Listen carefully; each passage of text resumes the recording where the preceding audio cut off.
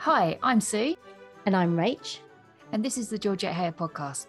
And in this episode, we're talking about Powder and Patch. So, Sue, how have you been? Very good, thank you. There's been some sunshine. I've enjoyed that. I got to go backstage at Chelsea Flower Show, which was amazing because it wasn't officially open at that point. So I could wander around and just look at all these beautiful plants. It was really nice. And then yesterday I went to a work awards ceremony and I did not win, but I did get a free meal. So past few days have been pretty good. You won a free meal, didn't you? So that's good enough. What about you? Yes, I've been enjoying the sunshine. Well, the little bit of sunshine that we've had, which we count in England, because you don't get very much of it. It's been very nice. Getting our garden sorted, all that kind of stuff. We're going to Broadstairs this weekend, which should be fun. I was trying to think whether any. I think I might have said this before. I couldn't think of any Georgette Heyer books that are set on the Kent coast. We have absolutely had this conversation. Yeah. We've been doing this podcast for a while now, haven't we? Yeah. Okay. And I think we established no, there's none. So there we go. Okay. So shall we get on to talking about Powder and Patch? Let's do it.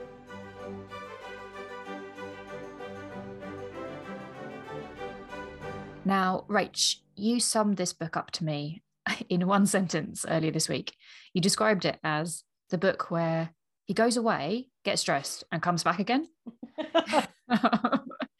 Which is maybe doing it a disservice, but I've got a slightly more detailed summary. So Philip Jetton and Cleone Charteris are young and in love, but Philip is unromantic, set in his ways and lacking polish. And Cleone is aware that as it currently stands, he could prove to be a rather selfish husband. So Cleone and Philip's father, Sir Maurice, send Philip to his uncle Tom to learn the ways of the world and live up to the Jetton reputation. But when he returns, will he be the same Philip they love? So yeah, this is very much a makeover book, isn't it, Rach? Did you enjoy it? Did I enjoy it? I didn't enjoy it. It is not one of my favourite Georgette Heyer books. It's interesting what you said there in the summary about that it could make for a rather selfish husband. Yeah, okay, we'll circle back to that. But I think my main issue with it is that I find it very difficult to warm to Cleone. Oh, okay. Yeah, I really struggle with. I don't think she's a particularly well-rounded character. Yeah, I'm often not a fan of the younger ones anyway, and she's only 18. But I think that's why I struggled with it a little bit, because I couldn't warm to her. I'm not sure I particularly warmed to Philip. I think it's a character thing. I just didn't really warm to either of the characters. How about you? Oh, in contrast, I enjoyed this much more than I thought I would. It's not one I have reread in many, many years. So I was thinking, I must have not reread it for a reason. But actually, I got into it. I enjoyed it. I really like Sir Maurice. Yeah. Okay, so one thing that immediately struck me about this book is that we have a narrator. So that felt a little bit unusual. So where it starts, a narrator's kind of explaining this. It's almost like it's being set up as a fable. Yes, because parts of it are written in the first person. Yeah, so it's yeah. Yes, I see what you mean. But it doesn't necessarily, the beginning's like that, and a couple of chapters are like that, but it doesn't follow that. The narration isn't the whole way through, though, is it? It doesn't feel like that narration lasts the whole way through. No, and it makes me struggle to understand what the purpose was behind it. I don't dislike it. I do kind of like the way it sets up as almost like I said, a fable, where it's a small location with a few families, and we learn about these different families and how they interact with each other. It almost feels like it's going to turn into a fairy tale, but well, I suppose in Philip's transformation, he's a little bit Cinderella-like. But yeah, so that just stood out for me, that there's this narrator. So that's interesting. So and then you said you're not sure why it's set out like that, because I think that's one of the questions I had was, why is there that beginning bit that sets out who the families in that the family history of it, so I sort of guess that it's relevant to the characters and to the characters in the book, but it doesn't feel entirely relevant to the rest of the story, does it? No, there would have been, it wasn't entirely needed. I think it does allow for the setup of the Jetton family tradition. So there's that kind of story about the Jettons where they say a rakish youth, says the Jetton adage, marriage for love and a staid old age. So they're wild youths, then they marry someone they love and they turn very, very respectable. So I guess that intro sort of allows for that setup. But yeah, there would have been other ways of presenting that. Yeah, and I guess then Philip almost goes the opposite to that, doesn't he? He does, yes. But I think actually before we get to Philip, we also learn about Philip's father. And I think it's good to get that background on Philip's father, because he's my favourite character in this book, I think. So he's had this rakish youth with his brother. And then he marries this woman that he loves, Maria. And I think she dies while Philip is still very young. And he sort of withdraws from London society. And there's this line in there that says, the pride being the family home, the pride seemed to call him, and little Philip held his heart with both hands. And that's a lovely image. He's a very affectionate father, isn't he? But he does eventually re-enter society in London and Paris. He just does it in a slightly more measured, mature way. And that's very much what I think about Sir Maurice. He is a very measured man, and he wants Philip to have that balance as well, and that broad-mindedness. But yes, you're right. Philip is not a rakish youth. Let's talk about Philip. So we've got a bit of a description of him here. So this is sort of seeing him through Cleone's eyes. Cleone had an eye for colour and style. She liked her cavaliers to be a la mode. Sir Matthew Trelawney, for instance, had affected the most wonderful stockings, clocked with butterflies. Frederick King wore an excellently fitting coat that, it was said, he required 3 men to ease him into. Philip's coat was made for comfort. He would have scorned the stockings of Matthew Trelawney. He even refused to buy a wig, but wore his own brown hair brushed back from his face and tied loosely at his neck with a piece of black ribbon. No powder, no curls, unpolished nails, an unpainted face, guiltless too of even the smallest patch. It was, thought Cleone, enough to make one weep. Nevertheless, she did not weep, because for one thing, it would have made her eyes red, and another, it would have been of little use. Philip must be reformed, since she did not dislike him. So I think that's quite, it sort of sets him up against the other young men of the day. So they were all, it was a period of very lavish clothes for young, for gentlemen, what we would now consider quite effeminate, I think. Even their affectations were quite what we would consider effeminate. And I don't think it's just his appearance, though, is it? There's also his character. Yeah. Yes, his whole bearing, isn't it? His whole bearing is unpolished. Yes, I've got a section here that says, Philip showed no desire to follow in his father's footsteps. He refused to go on the grand tour. He cared nothing for dress or fashionable manners. He despised the life of courts. He preferred to remain in the country, usurping to a great extent his father's position as squire. He was now some 23 years old, tall and handsome, but as his father told his uncle, an unpolished cub. Yeah, he doesn't sound like a bad guy, does he? Just...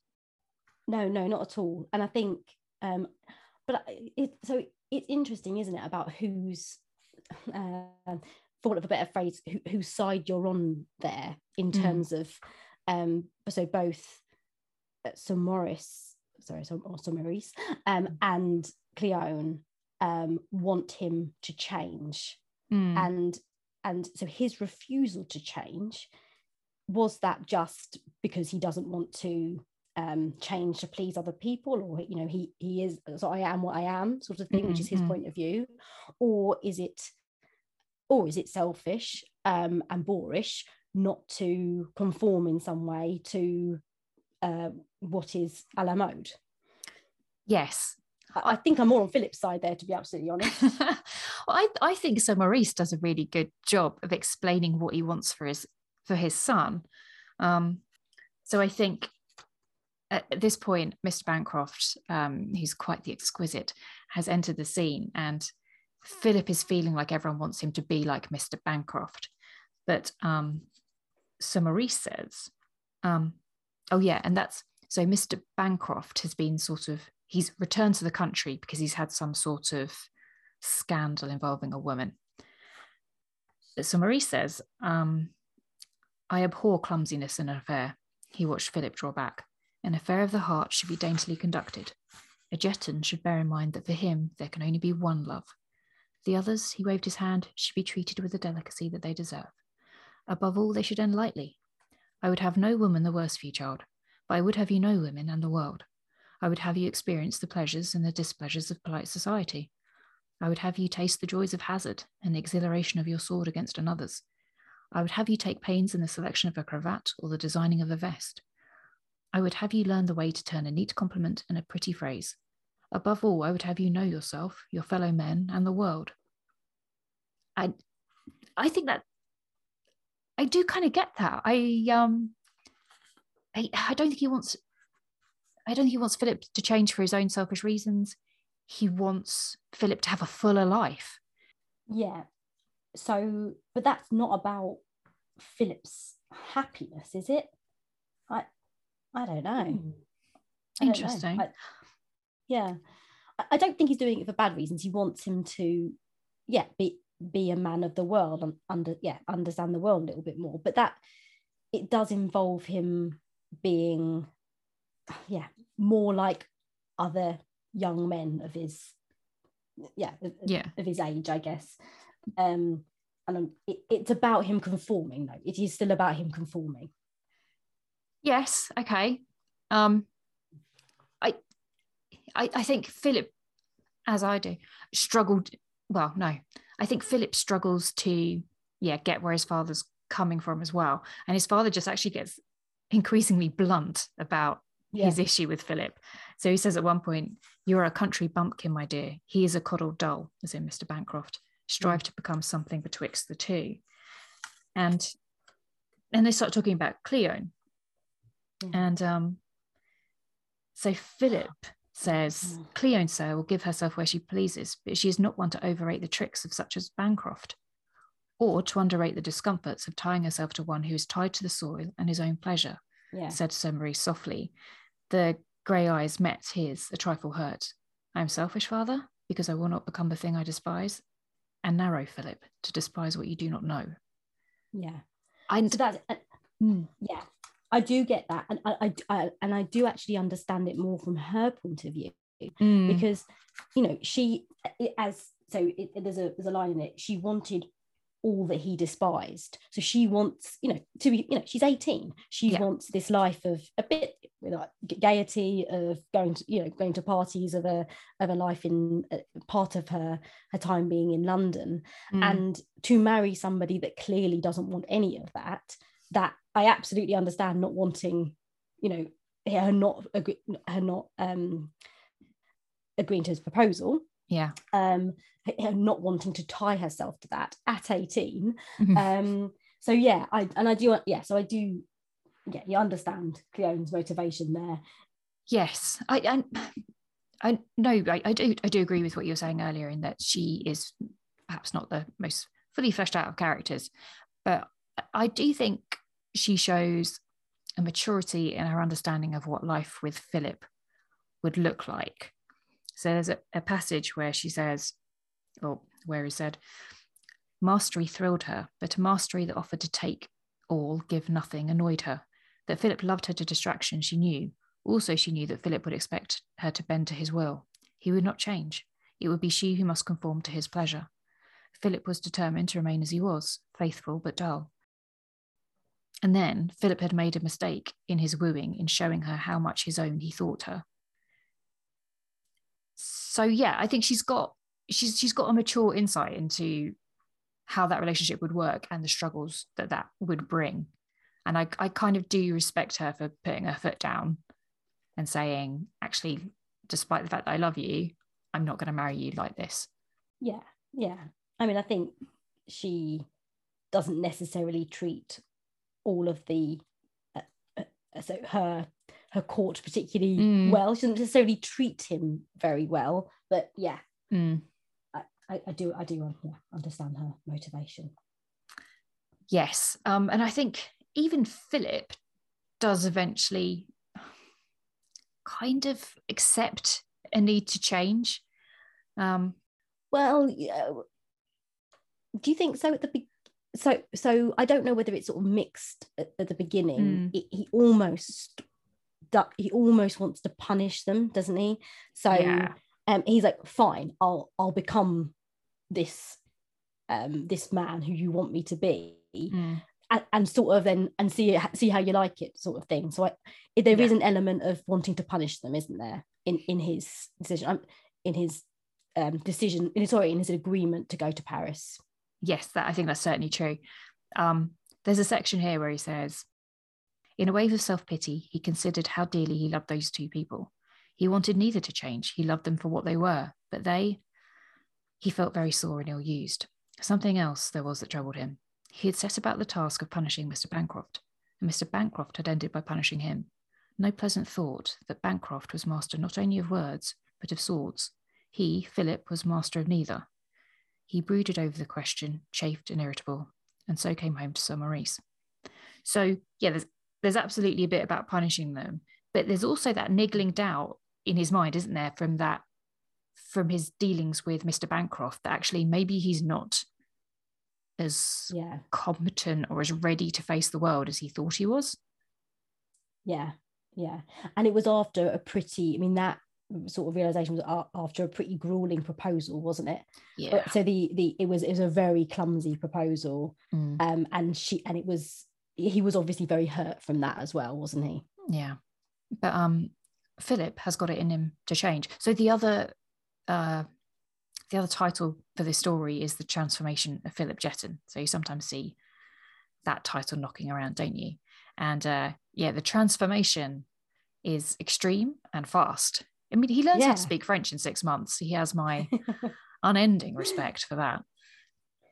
Yeah, he changes. Yeah, is significant, the change, isn't it? So, and I'm not quite. So I don't think we know. So you have the first scenes where he's sort of being dressed up, and he's still fairly reluctant at that point, and still quite skeptical of the whole thing. And then you have a gap in time, and then the next time you see him, he is absolutely fully transformed, and the darling of Paris, which is the right way to play it, because we don't want to spend 100 pages watching him stumble through French society. You definitely don't, but I guess what you don't see is the moment that his mindset changes, but from being really skeptical to I'm going to throw myself into this full throttle. There is a section that I really like that kind of sums up his transformation. So we see him preparing for his first ball, and then after that first ball, Philip threw off the last shreds of rebellion. He played his part well, and he became very busy. Every morning he fenced with an expert until he had acquired some skill with a small sword. He spoke nothing but French from morn to night. He permitted the Marquis to introduce him into society. He strove to loosen his tongue, and he paid flippant court to several damsels who'd ogled him for his fine appearance, until his light conversation grew less forced and uncomfortable. For a while he took no interest in his tailoring, allowing Tom or Francois to garb him as they pleased. But one day, when Francois extended a pair of cream stockings to his gaze, he eyed them through his quizzing glass for a long moment. Then he waved them aside. Francois was hurt. He liked those stockings. Would not Monsieur consider them? Monsieur most emphatically would not. If Francois admired plink clocks on a cream ground, let him take the stockings. Monsieur would not wear them. They offended him. Before very long, La Jeune Anglaise was looked for and welcomed. Ladies liked him for his firm chin and his palpable manliness. Men liked him for his modesty and his money. He was invited to routs and bal masques, to card parties and soirees. Philip began to enjoy himself. He was tasting the delights of popularity. Bit by bit, he grew to expect invitations from these new acquaintances. But still, Monsieur le Marquis was dissatisfied. It was all very well, but not well enough for him. However, it was quite well enough for Thomas, and he departed chuckling and elated. He left Philip debating over 2 wigs and the arrangement of his jewels. Hardly a fortnight later, Philip made secure his position in polite society by fighting a duel with a jealous husband. Lest you be shocked at this sudden depravity, I will tell you that there was little enough cause for fighting, as Philip considered the lady as he might consider an aunt. Happily, she was unaware of this. So quite the turnaround. He has his first ball a fortnight later. Yeah, and we don't... So we don't quite know why he shreds off the last bits of the rebellion. But I guess what it's telling us is that he sort of tastes... he gets a taste for it, doesn't he? He gets a taste for being this popular character in little bits, and then actually he discovers an aptitude for being this character and for and for all the things that brings, like the taste in dress and all that kind of stuff. And he starts to enjoy the character. But I still think it's always a character, isn't it? He feels like he's playing a character. Yes, but then there's that interesting line from Lady Marmastoke early on where she's describing herself, and she said that she was quite outspoken and unusual. So she was very attractive but never beautiful, and her pose became a habit. So I wonder if there's an element of he will end up absorbing some of this behavior because he will do it so often, and he'll end up being a lovely mixture of the two. Yes, because yes, exactly. So when you first, I guess you're sort of left guessing a little bit at how much of the old Philip is still there, and you do, it is still and it is still there, but you've got this polished young, it's not really dandy in at that time, is it? But this polished young gentleman on top of the Philip that we know and love. Yes, and of course Mr. Bancroft, though, doesn't love this very popular, suave Philip. So when Bancroft shows up on the scene, Philip's, he's made his transformation in these 6 short months. And Bancroft is suddenly on the back foot. Everyone loves Philip. No one cares for Bancroft. He's rather clumsy. And they end up, of course, with Philip challenging him to a duel. And because he's learned these sword skills, he's actually, a pretty fearsome opponent at this point. He is, but that, you do feel a little bit for Mr. Bancroft at that duel, because you hear the duel described through through the retelling of it from his father, don't you? From Bancroft's father. Yeah. And it does sound like an absolute farce, that duel, because there's a fiddler there, and it sounds rather embarrassing for Mr. Bancroft. Yeah, no, actually, that's fantastic. I remember that now.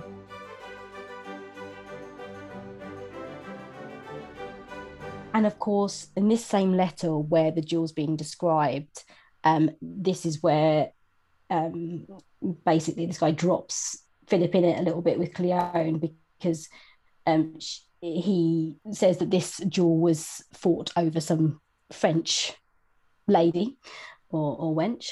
I think it was a lady, I'm not sure. And then obviously this gets Cleone's back up a little bit, because as you can imagine, not what she wants to hear, that Philip is fighting a duel over another woman. and so naturally this her hackles go up at this. Yes, and well, she's been invited, so she goes to visit her aunt, Lady Marmastoke, and I think really throws herself into society and flirting and distracting herself from whatever Philip's up to. But luckily, Tom, lovely Tom, gets involved and warns Philip what's going on at home. So I'll just read this letter because it's one of those letters that's got an awful lot of unnecessary capital letters in it, but that seems to be how they wrote back then. Dear nephew, the devil's in it now and no mistake. Old Satterthwaite was present at your crazy duel and has writ the whole tale to Harry Bancroft, who, cursing for an interfering old fool, read it to your father and Cleone. The tale is that you and B quarrelled over some French minx, which may be true for all I know.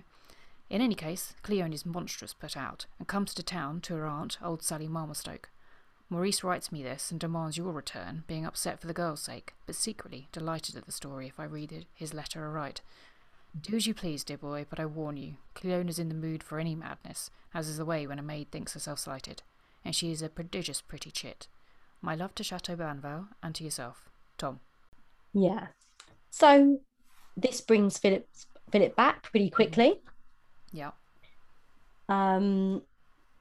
He brings an awful lot of baggage. Physically or emotionally? Well, I don't think there's any emotional baggage where he's concerned, isn't it? But physical baggage, all of his clothes. His uncle is very impressed by his new appearance. Yeah. But Cleone less so.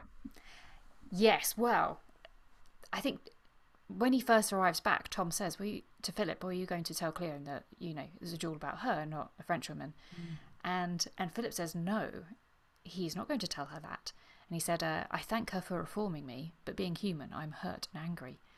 So yeah, he is setting out to upset things, isn't he? And Cleone doesn't like the way he treats her because he treats her almost like he doesn't know her. And yeah, well, I think this is the element of him wanting to teach her a lesson, not maybe that's a bit harsh, but he basically at first wants her to think that he has just become the man who she wanted him to be. So this is you told me to go away, this is what you get. I am a painted and powdered pup. Yeah, and he also manages to get his dad's back up, doesn't he? Because he writes him this letter. Yeah. It's a very proper letter, probably, but not very warm or affectionate. And he's really putting on these airs and sort of complaining about having to drag himself up to, inhospitable England. And Sir Maurice is furious about this letter, isn't he? And he comes bursting in on Tom and sort of complains about Philip and who he's turned into. But I think Tom says something really, really sweet about Philip. He says, something inside him has blossomed forth. Philip is now pure joy. And he says, in a way, he's the same, but there's more of him.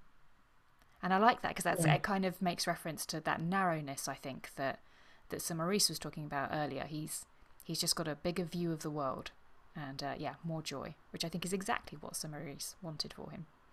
Yeah. And I think we get that he doesn't keep up the affectations very long with his father, does he? They soon sort of reconciles, and Maurice can see that he's basically the same old Philip at heart. And I think we also see it. So there's a moment where he's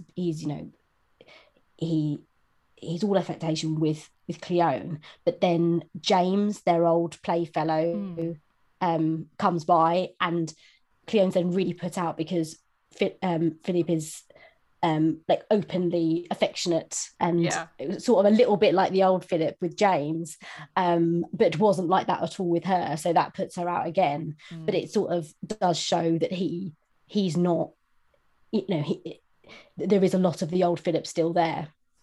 Yes, gives her a glimpse of that. Yes, yeah, I agree. But Philip and Cleone sort of get in this strange vicious circle, don't they, where the more he behaves like that, the more she flirts outrageously, and then Philip begins to doubt that she is the sort of woman one would wed. And then I guess he pulls back behind his kind of society manners, and Cleone flirts some more, and you just get the sense like, oh, somebody else is going to have to intervene because these two are not going to work it out between themselves. Yeah, that's right. And then there's the second proposal, isn't there? But that doesn't go too well either. No. Because she basically throws up in his face all of the she's very piqued at all these women that he is either supposed to have flirted or had liaisons with in France, but also the flirtations he's had in England. And you come to me with a tarnished reputation, I think she says. And he basically, and then you have this bit where you sort of hear her thoughts of she's willing him to be masterful and to argue against it, and then he holds back. He doesn't do that, which he learns later on from Lady Marmot. I've forgotten her name. Lady Marmastoke, yeah. Marmastoke. She learns from Lady Marmastoke that is definitely the wrong thing to do. He should have been masterful. I think that was quite interesting exchange between her and... We're going to need to get onto Lady Marmastoke later, because she is a whole thing in herself, isn't she? But yeah, he muffs up the proposal again. And this time she is so upset that she's not listening when young James proposes to her and accidentally says yes. I think she makes it very clear straight away. Like, oh, sorry, I wasn't even listening. Like, no, I'm not going to marry you. But then she's just upset again. And then Sir Derek Brenderby whisks her off into a private room. And he manages to get hold of her locket. And he wants to look inside the locket, but she's being very secretive about it. So he will only give it back to her in return for a kiss, which I think is dastardly. It's awful. Yeah. That scene is horrible. Yeah, it made me feel quite tense reading it is. It's this bit. So, you're monstrous, unkind. It's my locket, and I don't want to kiss you. I don't. I hate you. That adds spice, my dear. Must I take the price? So that's horrible, isn't it? That adds spice. Oh, yeah. So he's not a good guy. And she choked down a sob. It's like, and he still wants to kiss her. Oh, anyway. And she very, very, very reluctantly agrees to this kiss, doesn't she? And just then, Philip and James walk in, and Sir Derek Brenderby feels that he needs to tell them that they're engaged in order to excuse this behaviour. But James chips in with, she can't be, she's already engaged to me. Which is an amazing moment. Well done, James. Yes. And I think Philip sees the funny side of it pretty quickly, doesn't, like, the ridiculous. And so does Sir Derek is just sort of, I mean, he's just a mischief maker, isn't he? So he's deliberately causing mischief. But so she's now in this absolutely ridiculous situation where she's engaged to two men, having just had a go at Philip for having these flirtations. Yes. So she kind of runs away, doesn't she, and pours the story out onto Lady Marmastoke, who then talks to Sir Maurice about it, and Sir Maurice basically puts it all on Philip's shoulders to fix, or Philip's chin rather. And Lady Marmastoke reassures Cleone, oh, don't worry, Sir Philip will fix it. He has a masterful chin. And actually all of that is it's in the last chapter, which is called Philip Justifies His Chin, because Lady Marmastoke is obsessed with his chin, just insisting that, if a man has that chin, you're not going to get one over on him. He's masterful. Yes. So he sorts it all out. One of the bits that makes me uncomfortable is how he sorts some of this out, at least, is he has a sword fight against Brenderby. And they really enjoy that little bout of sword fighting. And in the end, Philip kind of ends up liking him. And I think, no, he was horrible to Cleone. But he even says it to Cleone, I think, in the end. He says, oh, actually, he's actually not that bad. I ended up thinking he wasn't that bad. It's like, oh, okay, because he forced me to kiss him. Yes. So different standards, different times, different standards. but yeah, I don't think we can agree with Philip there that he was actually just an all right fellow who No, um, no. who just likes a bit of mischief. But the point was, he managed to get Brendaby to withdraw from the engagement. Who never fully intended to No, see it through anyway. absolutely. But he is going to, be a gentleman about it and not spread that tale Yeah. anywhere. And then Philip has to talk to James, who does actually really care for Cleone, but I think he knows that she's not into him. And he just said it, didn't he, to kind of save her from Brendaby, which I think is a lovely heroic thing to do. Yes, exactly. So poor James withdraws. Yeah. Well, interestingly, I think Philip talking to James makes you realise how much more mature Philip is now, because he seems like the kind of the older chap who's learnt a bit about women. Yeah. I like that. Yeah, definitely. And it wraps up very quickly, actually, doesn't it? Because then basically Philip shows up at Cleone's and says, "Yep, sorted it out." She falls into his arms in gratitude. They kiss, and then it does end quite nicely, I think. So he says to her, "Next, you will accuse me of loving Anne Nutley." It was a masterstroke, and he knew it. "You didn't? Not a tiny bit? Not an atom? And no one in Paris?" "No one. I have pretended, but they all knew that I had already lost my heart." "You pretended? Oh, one must, sweetest. But," he drew her closer, "but never, most beautiful, did I become engaged. Twice in one evening." He stifled the cry that rose to her lips. "Philip, that is ungallant and hateful." He laughed. "Is it not? Ah, Cleon, tell me, my dearest, what is in your locket?" "Something I meant to burn," she murmured, but did not. "No, I could not." She fumbled at her bosom and drew out the trinket. "See for yourself, Philip." He opened it. A rolled lock of brown hair fell out, and a torn scrap of parchment. Philip turned it over. "Yours till death, Philip," he read. "Cleone, my love." She buried her face on his shoulder. "Your hair, your poor hair," she said. "All gone. Look up, Cleone." She lifted her face. He gazed down at her rapt. "Oh, Cleone, I shall write a sonnet to your wonderful eyes," he breathed. Do we think he'll continue to write poetry? I mean, I hope not. I do like those bits where he's trying his hand at poetry and everybody thinks he's terrible. Yes. And I don't actually know how serious he is, because he does seem to be genuinely upset that they're all taking the mick out of him. It feels like he spends quite a lot of time on his poetry. So, yeah, exactly. So I'm not quite sure how seriously he's taking it, but yes, so all lovely in the end.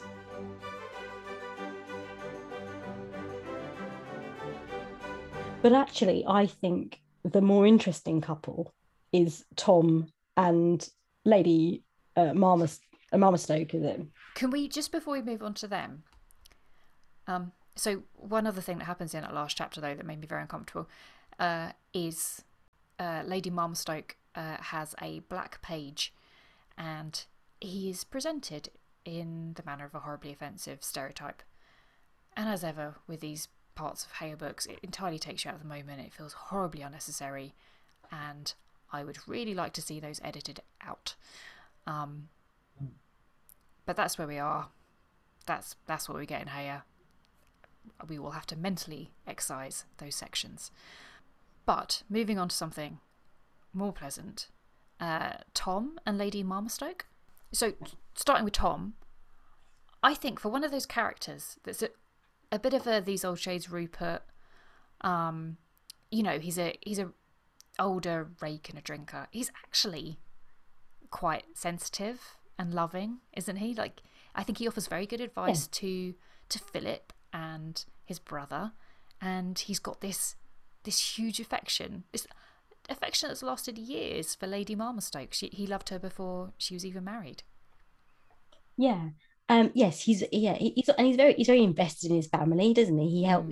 He wants to help them out, and it's quite sweet, isn't it, that they end up after all these years becoming engaged. I think this is the real interesting love story here. Yeah.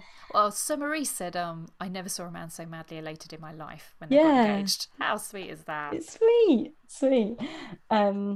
And she is a fun character, isn't she? Yeah, I think she's questionable in some ways.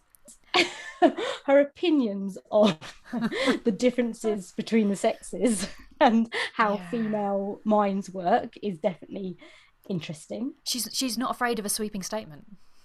No, definitely not. So basically, all women want men to master them. Yeah. We've got erratic minds that jump from one thing to the next thing. Let me read that bit. Without it gone. Yeah. So this is Lady Marmstoke talking to Philip. Women don't reason. That's a man's part. Why, do you suppose that if Cleon thought as you think and had a brain like a man's, you'd be in love with her? Of course you'd not. You'd not be able to feel your superiority over her. Don't tell me. That's interesting, isn't it? So I'm not quite sure I'm not quite sure why we can agree with her about this, but I guess in terms of the specific advice to Philip at that time was that he did need to be just to make Cleone feel that she was being pursued and that he really did want her. That so he needed to make that more clear to her, and I guess that's the ultimate advice, is that he needed to be a bit more forceful because she needed to understand how he felt. Yes, I mean to be precise, she says, take that girl and shake her, tell her you'll not be flouted, tell her she's a little fool and kiss her, and if she protests, go on kissing her. Dear me, what things I do say. Yeah, I mean, at least she acknowledges that it's not a great thing to say. Yeah. But I mean, she knows, she's not saying it to somebody that she knows is actually going to do that, and he his reluctance says something not good about his character, I think. That he's not actually going to do this, is he? No. But yeah, she's an interesting woman, rather problematic, sounds like quite the character in her day. But she's saying all of this when clearly she's a fairly intelligent woman who is a forceful personality. She's, isn't she? So she is saying this about her sex, but she definitely doesn't fit that stereotype. I don't think we can believe that Tom is masterful over her. No. Well, that's because she's contradictory, and she says herself, you're only a man, you've not our gifts. I can tell you, my lady spread out her fan, why a woman can think of 100 different things at once, all of them contradictory. She nodded at him complacently. So yeah, she can absolutely say that all women want to be mastered, and are illogical, and at the same time, she will absolutely be in charge of her relationship.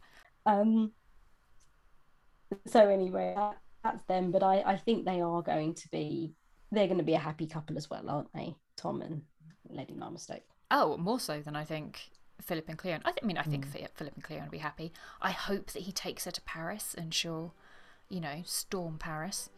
I'm sure she'll have a lovely time. And then, as is the Jetton family tradition, they'll settle down a bit. Make their home at the Pride. Yeah. But, like Summaries, still keep it interesting with, some trips into the society. Sounds good. Sounds like a nice life.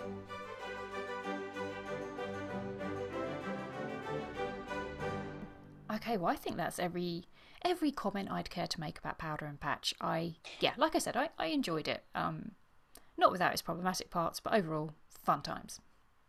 Yeah, it was all right. I think it's too short for them, I think, to really develop the main characters well enough, and it concentrates much more on Philip than it does on Cleone. And I just think I'm not sure either of them particularly well-rounded characters. I think Philip's chin gets more attention than Cleone. Yes. But it's a great chin. So that's it for this episode then. Thanks for joining us. If you'd like to rate and review us, that would be lovely.